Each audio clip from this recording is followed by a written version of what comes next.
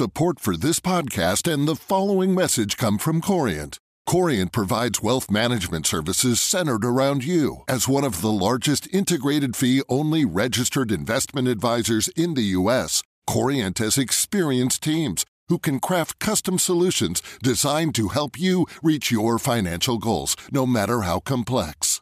Real wealth requires real solutions. Connect with a wealth advisor today at Corient.com. That's Corient.com.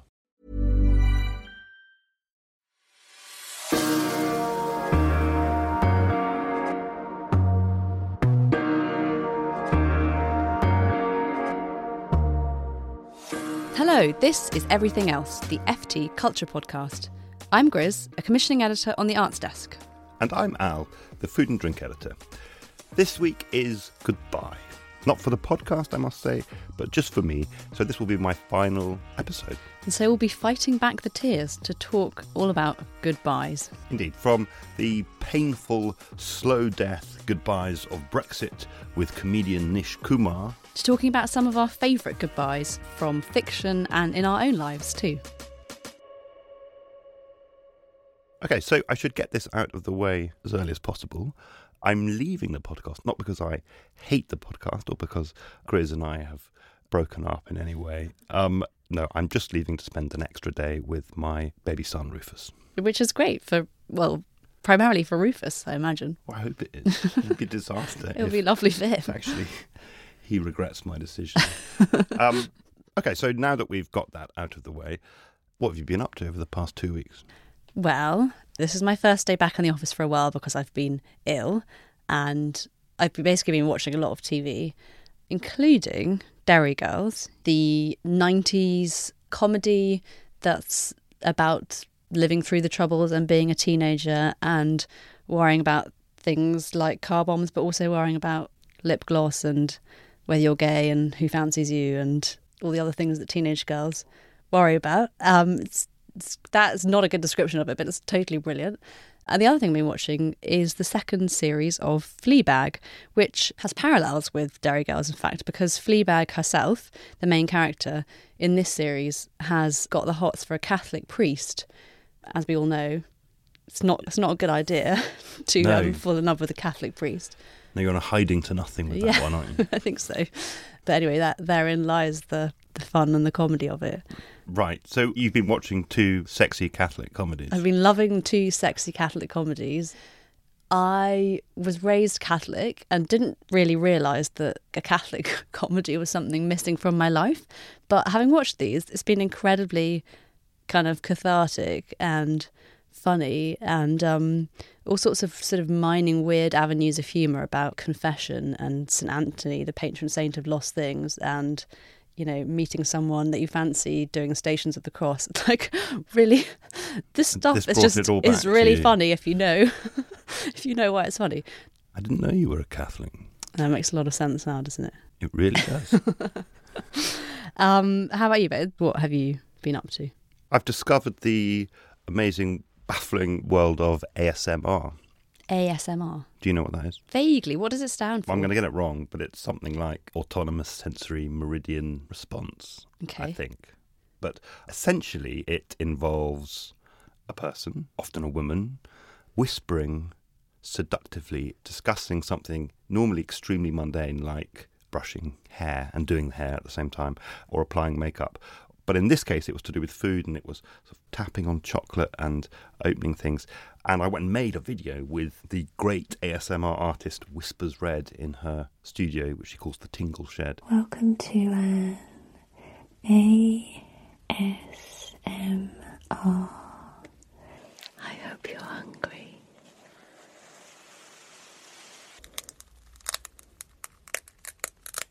ASMR is a physical sensation. It's a relaxing feeling. And it's a feeling that we've never had a name for. I've experienced the feeling all of my life. I've really enjoyed it. It's been a way to self-soothe. Okay, should we do it? There are lots of sort of misconceptions about ASMR. Mm-hmm. The most important one is that people think it's sexual. I was going to ask you that. It's definitely not. Anyone who experiences it, and logically there must be millions of people in the world who do. It's the 5th most searched thing on YouTube. It's amazingly popular. These ASMR videos of people eating chicken nuggets have sort of 40 million views. I'm opening the orange. I can smell it.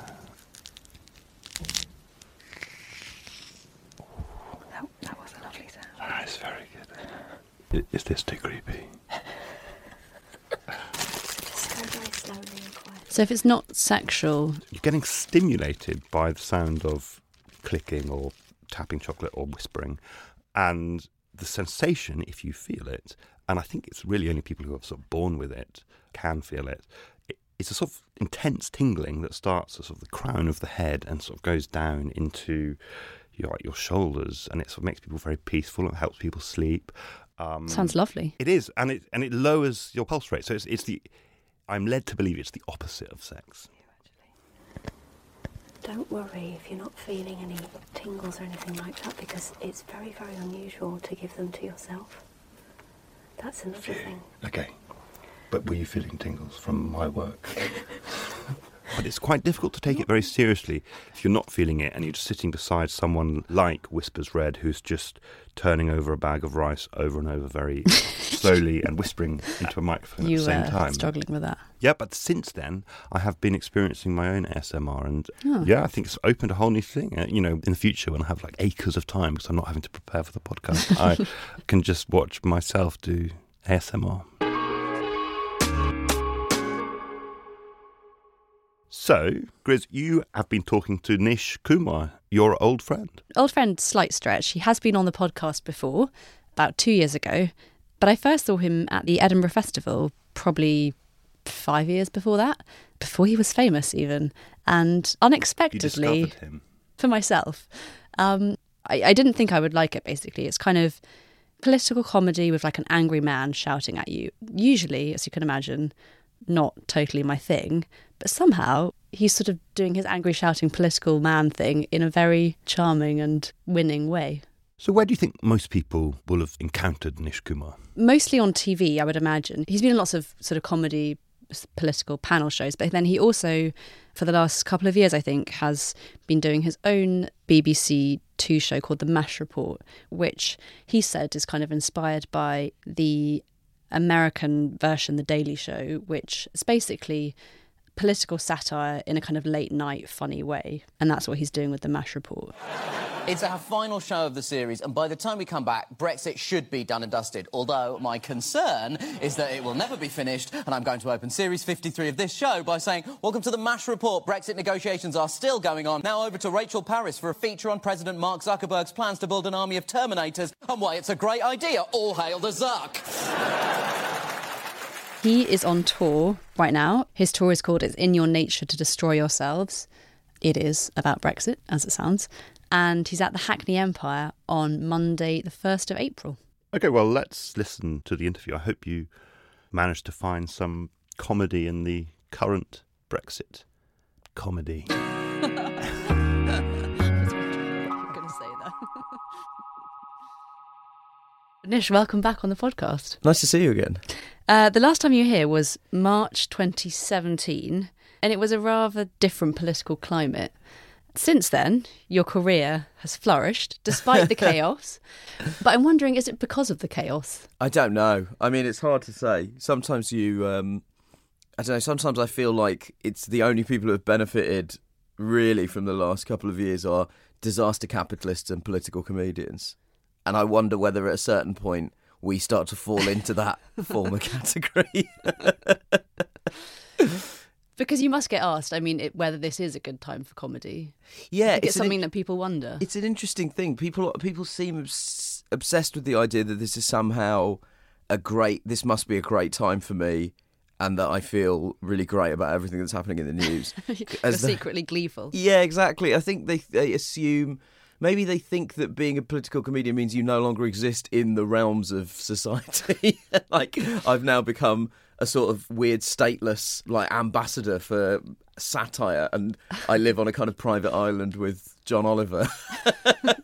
That's not the case? No, sadly not. Unfortunately, we all have to live in this world as it burns. But The positive thing, I think, and this is a positive thing I think more broadly across society, is that people are more politically engaged than they have been.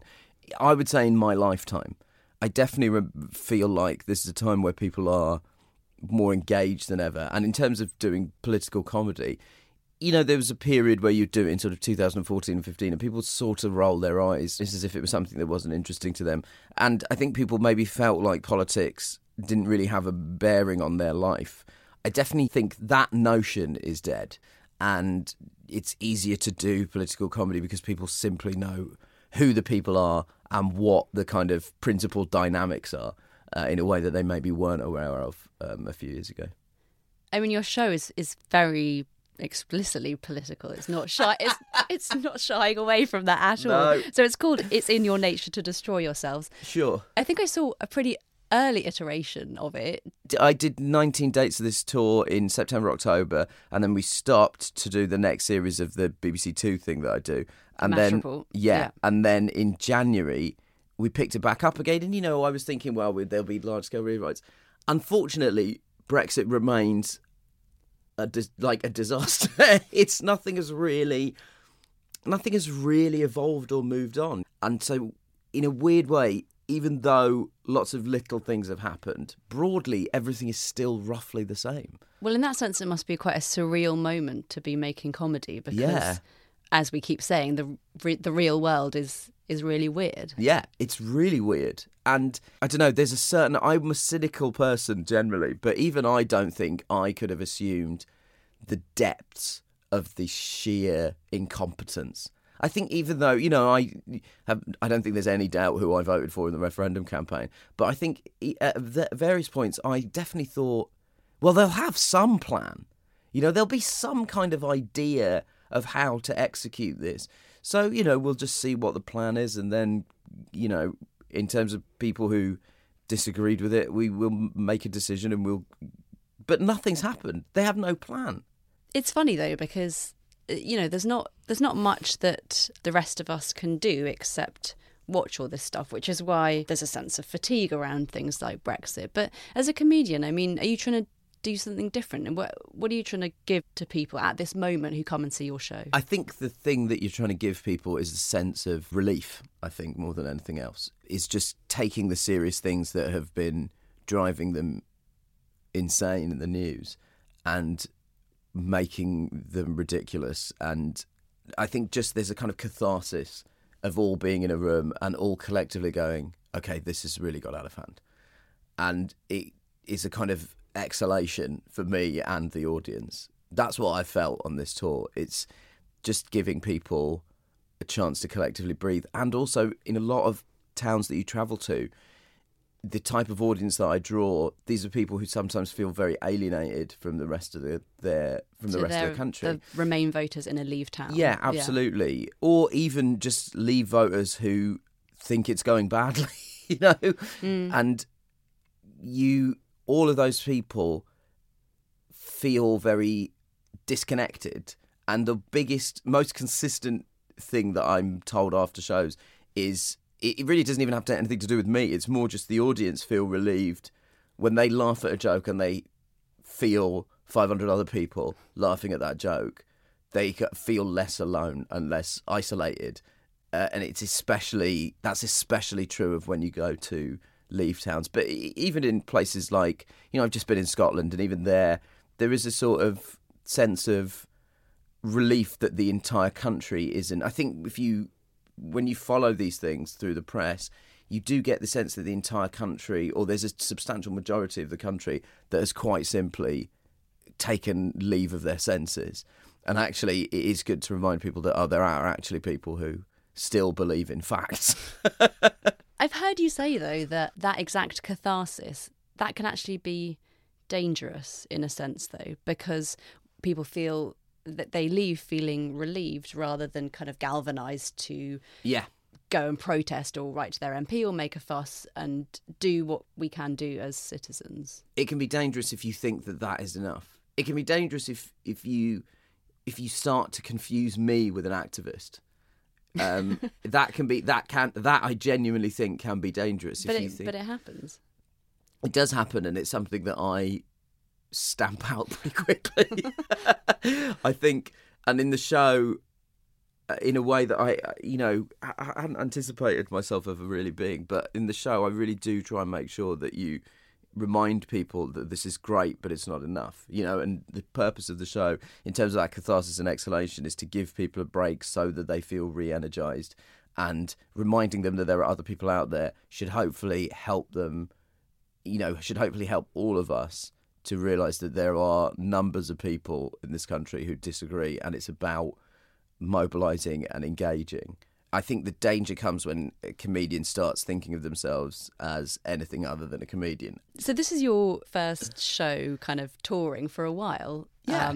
How does it feel to be back kind of, I don't know, on the road? I absolutely love it. It's a lot of fun. I mean, and obviously doing the MASH report has raised awareness of who I am and what I do, I think, crucially as well. What do you mean by that? Well, what you really want in an audience is the absence of mistrust.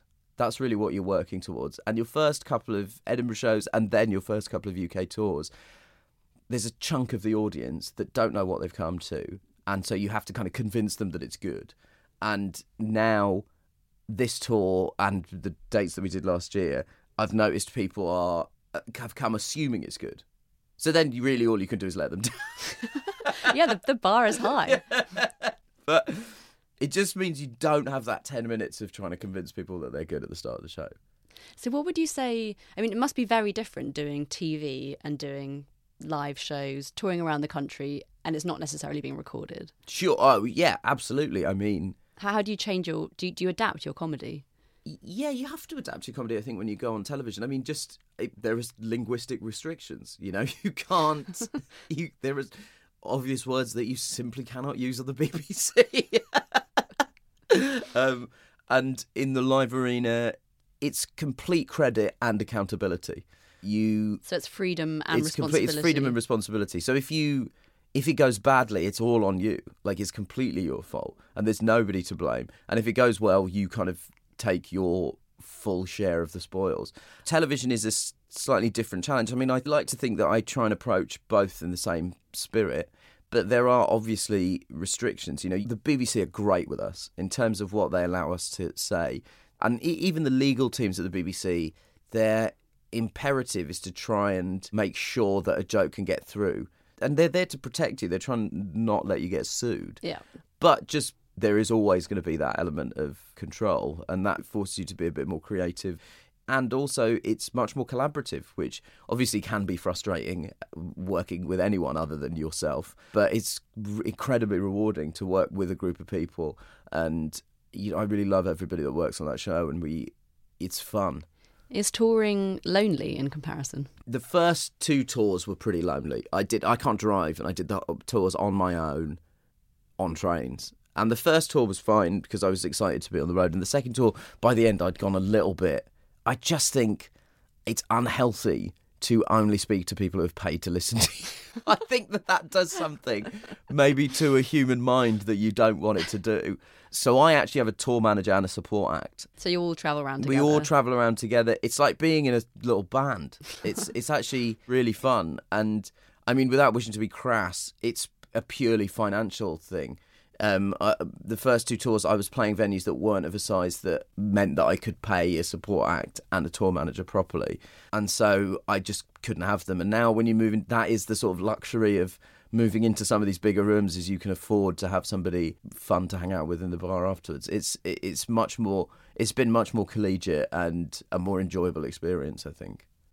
And do you notice differences as you drive around, or as you say, do you think that your show kind of sifts people out of wherever town it might be, whether it's Aberdeen or Aberystwyth or wherever? Yeah, the same type of people. Yeah, it's broadly the same type of people. Yeah. I mean, there's been the odd person who has not done the requisite Googling, and then afterwards has contacted me very angry, and you're like, I really tried to... I mean, beyond calling this show Brexit is bad, I don't know how much else I could have done to dissuade you from this. But, there obviously are Leave voters who... And they're a lot of the people who are most delighted to tell you that they find you funny for some reason, which I think is interesting.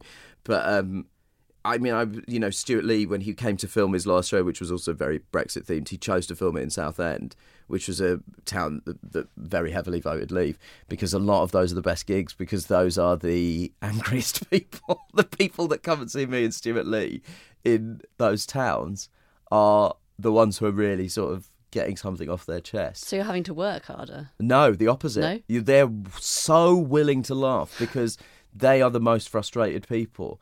And so those gigs are often amazing. I mean, the one thing you would say, travelling around the UK, I mean, for the last few years, it does give you a sort of understanding of some of the frustrations and inequalities that drove some of the Leave vote. Like, you go to town sometimes and you're like, it's depressing. You get there and there's really only a payday loans company and a betting shop, and everything else on the high street is shut. And you sort of walk around there and you're like, something is amiss here. I guess it gives you a kind of sense of that you might not get if you just spend the whole time in big cities. Would you describe yourself as a feminist? Yes. Yeah, I would. You're kind of mean to male feminists, though. What do you have against male feminists, if you are one? I am a male feminist.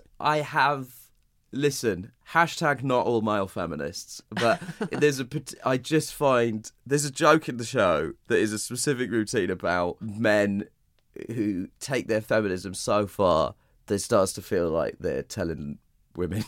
So they're basically mansplaining feminism. Mansplaining feminism. Yeah, there is just that is just a trend that I have observed, and there's a couple of people who, you're in conversations and a woman is trying to speak about feminism and a man is kind of talking over her about feminism, and you kind of go, I just done one iota of self-awareness here would prevent you from maybe speaking over this woman before she has to finish her sentence. No, listen, I'm a feminist. I think all men should identify as feminists, but I worry that there are some men who take it a bit far, and I think that can sometimes be, it all comes from a good place, but sometimes there is a slight absence of self-awareness with some of these dudes. So thinking about comedy, it's difficult out there if you're in comedy and you're not a man. Do you think not being white has been a help or a hindrance to you in comedy? I don't know. I really don't know. I mean, my experience is that it's easier to be a man of colour than to be a woman, full stop, in comedy. I think that there are still weird stigmas, and people say things conversationally that you would never say. Like, you'd never hear someone say, I don't normally find Indians funny. Whereas it's people are quite happy to say that about weirdly women. Common. Yeah, weirdly common. And obviously what that means is, it's a classic pecking order where it's like, it's harder for women, and it's definitely harder for women of colour because there are various boundaries and structures in place. I mean, my sense of it is that from a sort of professional perspective, things have improved for acts of colour in the last... I mean, I first went to Edinburgh in 2006, and Edinburgh is a good marker. So the Fringe Festival every year, which is the kind of biggest... It's a trade show come summer camp for stand-up comedians. It's an interesting way to describe it. Yeah, it's the closest I've been able to get to a full, all-encompassing description of what August is. But there you can see the kind of visibility changing because the city is sort of festooned with posters. Like it's like there's an election going on for nothing, like a pointless election. There's all these sort of posters of, at the time it was various comedians. Now it was me and my friends.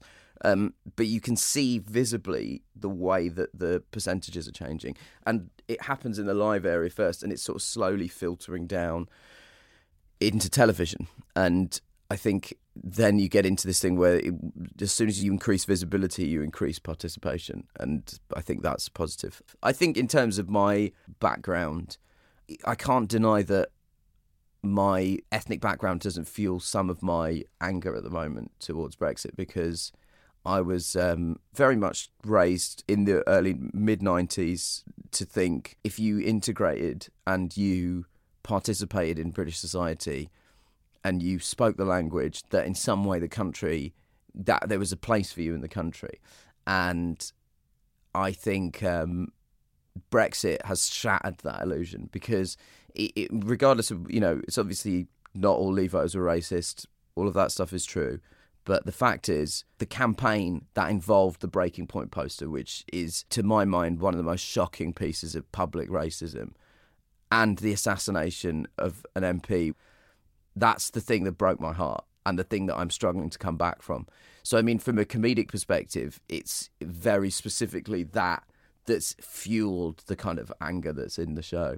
So, yeah, I mean, I guess I'm taking advantage of my position in British society to make comment about it. And it seems like you felt that's something that you've been compelled to speak about, whereas feeling like you have to address race as a comedian. I mean, is that correct? Yeah, I feel compelled to speak on it. I don't think I have to. I think that one of the things that's changing is, and it just happens as you get more and more female acts and as you get more and more BAME acts, as you get more and more LGBTQ acts, the more acts you get, the more variety you get, and the more there is space for entirely apolitical comedy to come from women and minorities. And so I feel compelled to speak on it because it's all I can think about. I don't believe comedians have any sort of social responsibility more than just to make people laugh. You only are going to end up writing comedy about the things that interest you, and the things that happen to interest me are the collapse of Western liberal democracy. Nish Kumar, thanks so much for coming on the podcast. Nice to see you again. Thank you.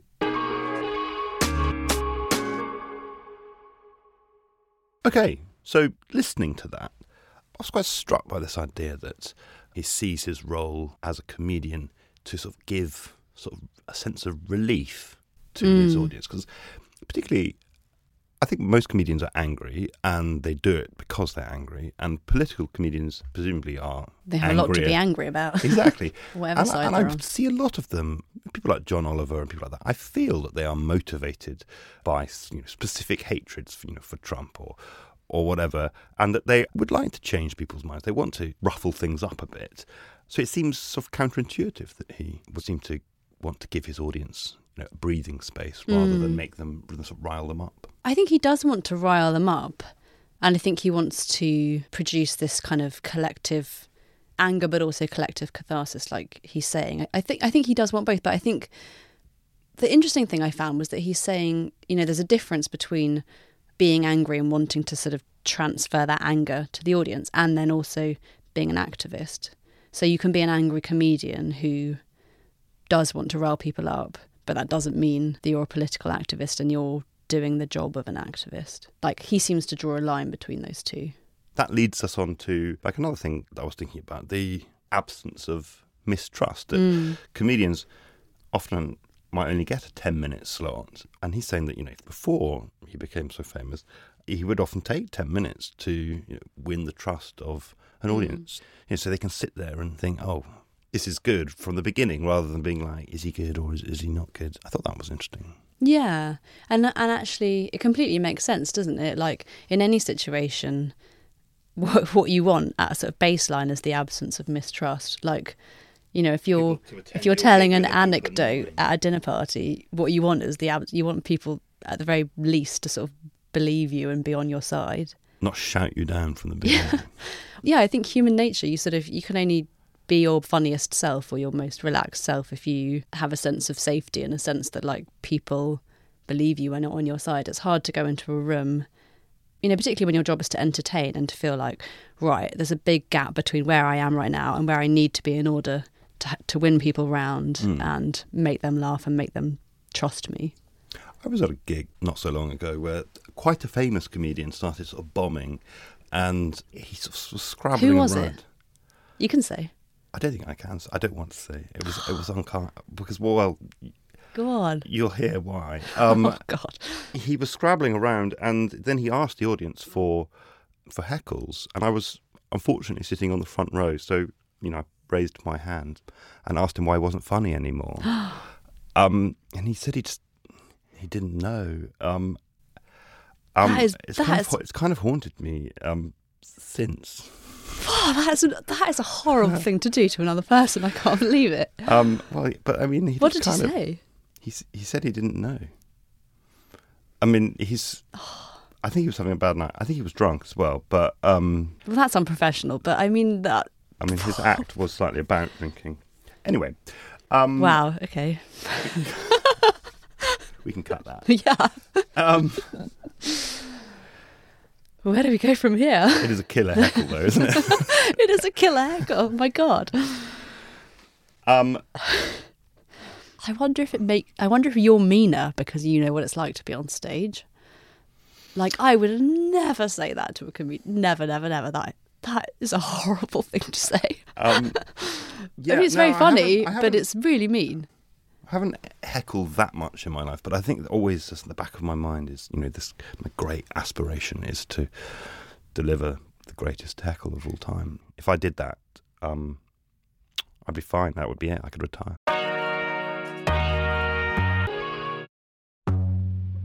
Speaking of retirement and your retirement from the podcast, are you a fan of goodbyes? No, I really hate goodbyes. Or at least I really, really hate the build-up to goodbyes. Are you someone who leaves a party without saying goodbye? Yes, increasingly. I knew it. This is great. I think I have a sort of allergy to goodbyes in general. But after I've done it, I love that. Like, at the end of a goodbye, I think there's a sense of, sort of weightlessness and liberation. However much I've been dreading saying goodbye, I feel free. And so that's going to happen in about 10 minutes. I'm You're going to stand great. outside and feel suddenly like... weightless. Yeah. Well, what about in films and books? I mean, goodbyes it's like a real trope, isn't it, the goodbye scene? Yes, and obviously the best one ever is E.T.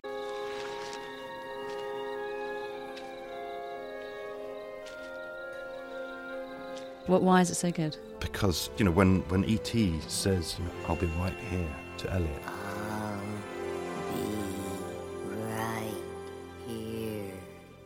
I mean, I just gave myself a tingle just thinking about it just then. Okay. I guess this is it now. Yeah. There are a few, obviously, in terms of romantic goodbyes. It's like Before Sunrise. Yeah. Have a great life. Have fun with everything you're going to do. All right. Work Good luck hard. with school and all that. I don't think that we are in a Before Sunrise situation right now. Or we're also not in the Empire Strikes Back situation.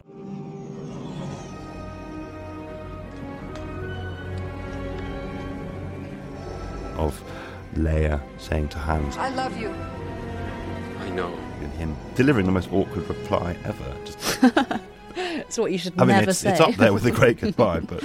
The pressure on those situations, though, like the Before Sunrise situation, they're at the train station, her train is about to leave. It's that thing where you only have 3 minutes. What do you say? What can you possibly...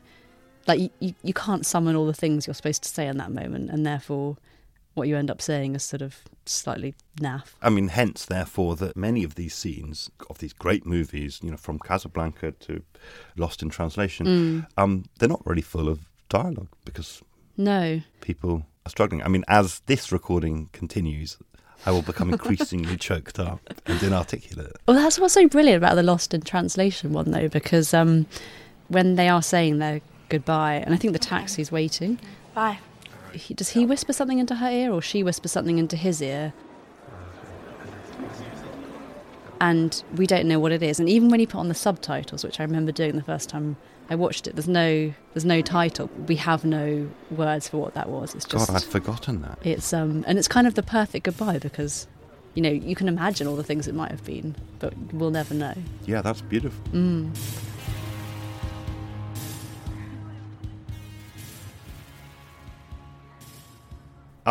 Obviously, like the best words are Hamlet's final ones. The rest is silence. That's basically it. I had an English tutor who had a theory that goodbyes and, by extension, beginnings and endings are something that is like a plot device and something that happens in literature and in films, but not in real life, and that there's no such thing as a beginning and an ending in real life. And I remember sitting through this lecture and I was thinking that's not true at all. Life is like full of beginnings and endings. I completely and new agree. chapters. And like going to university is like a huge beginning and ending. I think that they may be arbitrary, all of these beginnings and ends, but that's how we make sense of the world, because we make sense of the world through fiction, I think, through stories, things that we tell each other, and they have beginnings, middles and ends.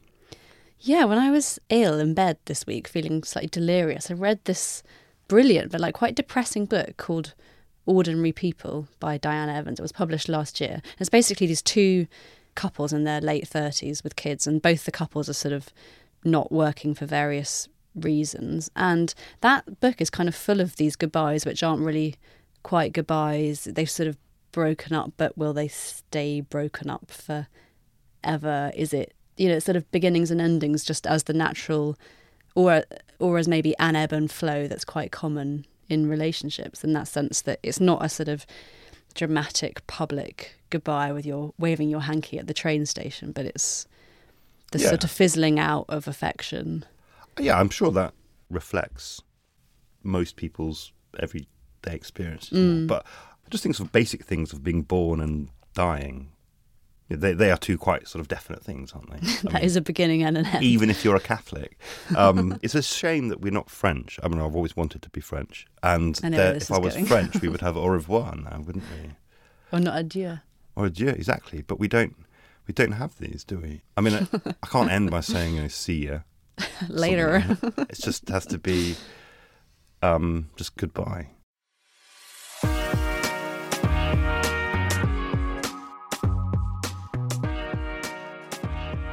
So that's it for this week. Let us know what you think of the podcast. We'd love to hear from you at everythingelse@ft.com. And I'll be back in a few weeks' time. We've been Grizz and Al. Everything Else is produced by David Waters. And our music is composed by Fathom.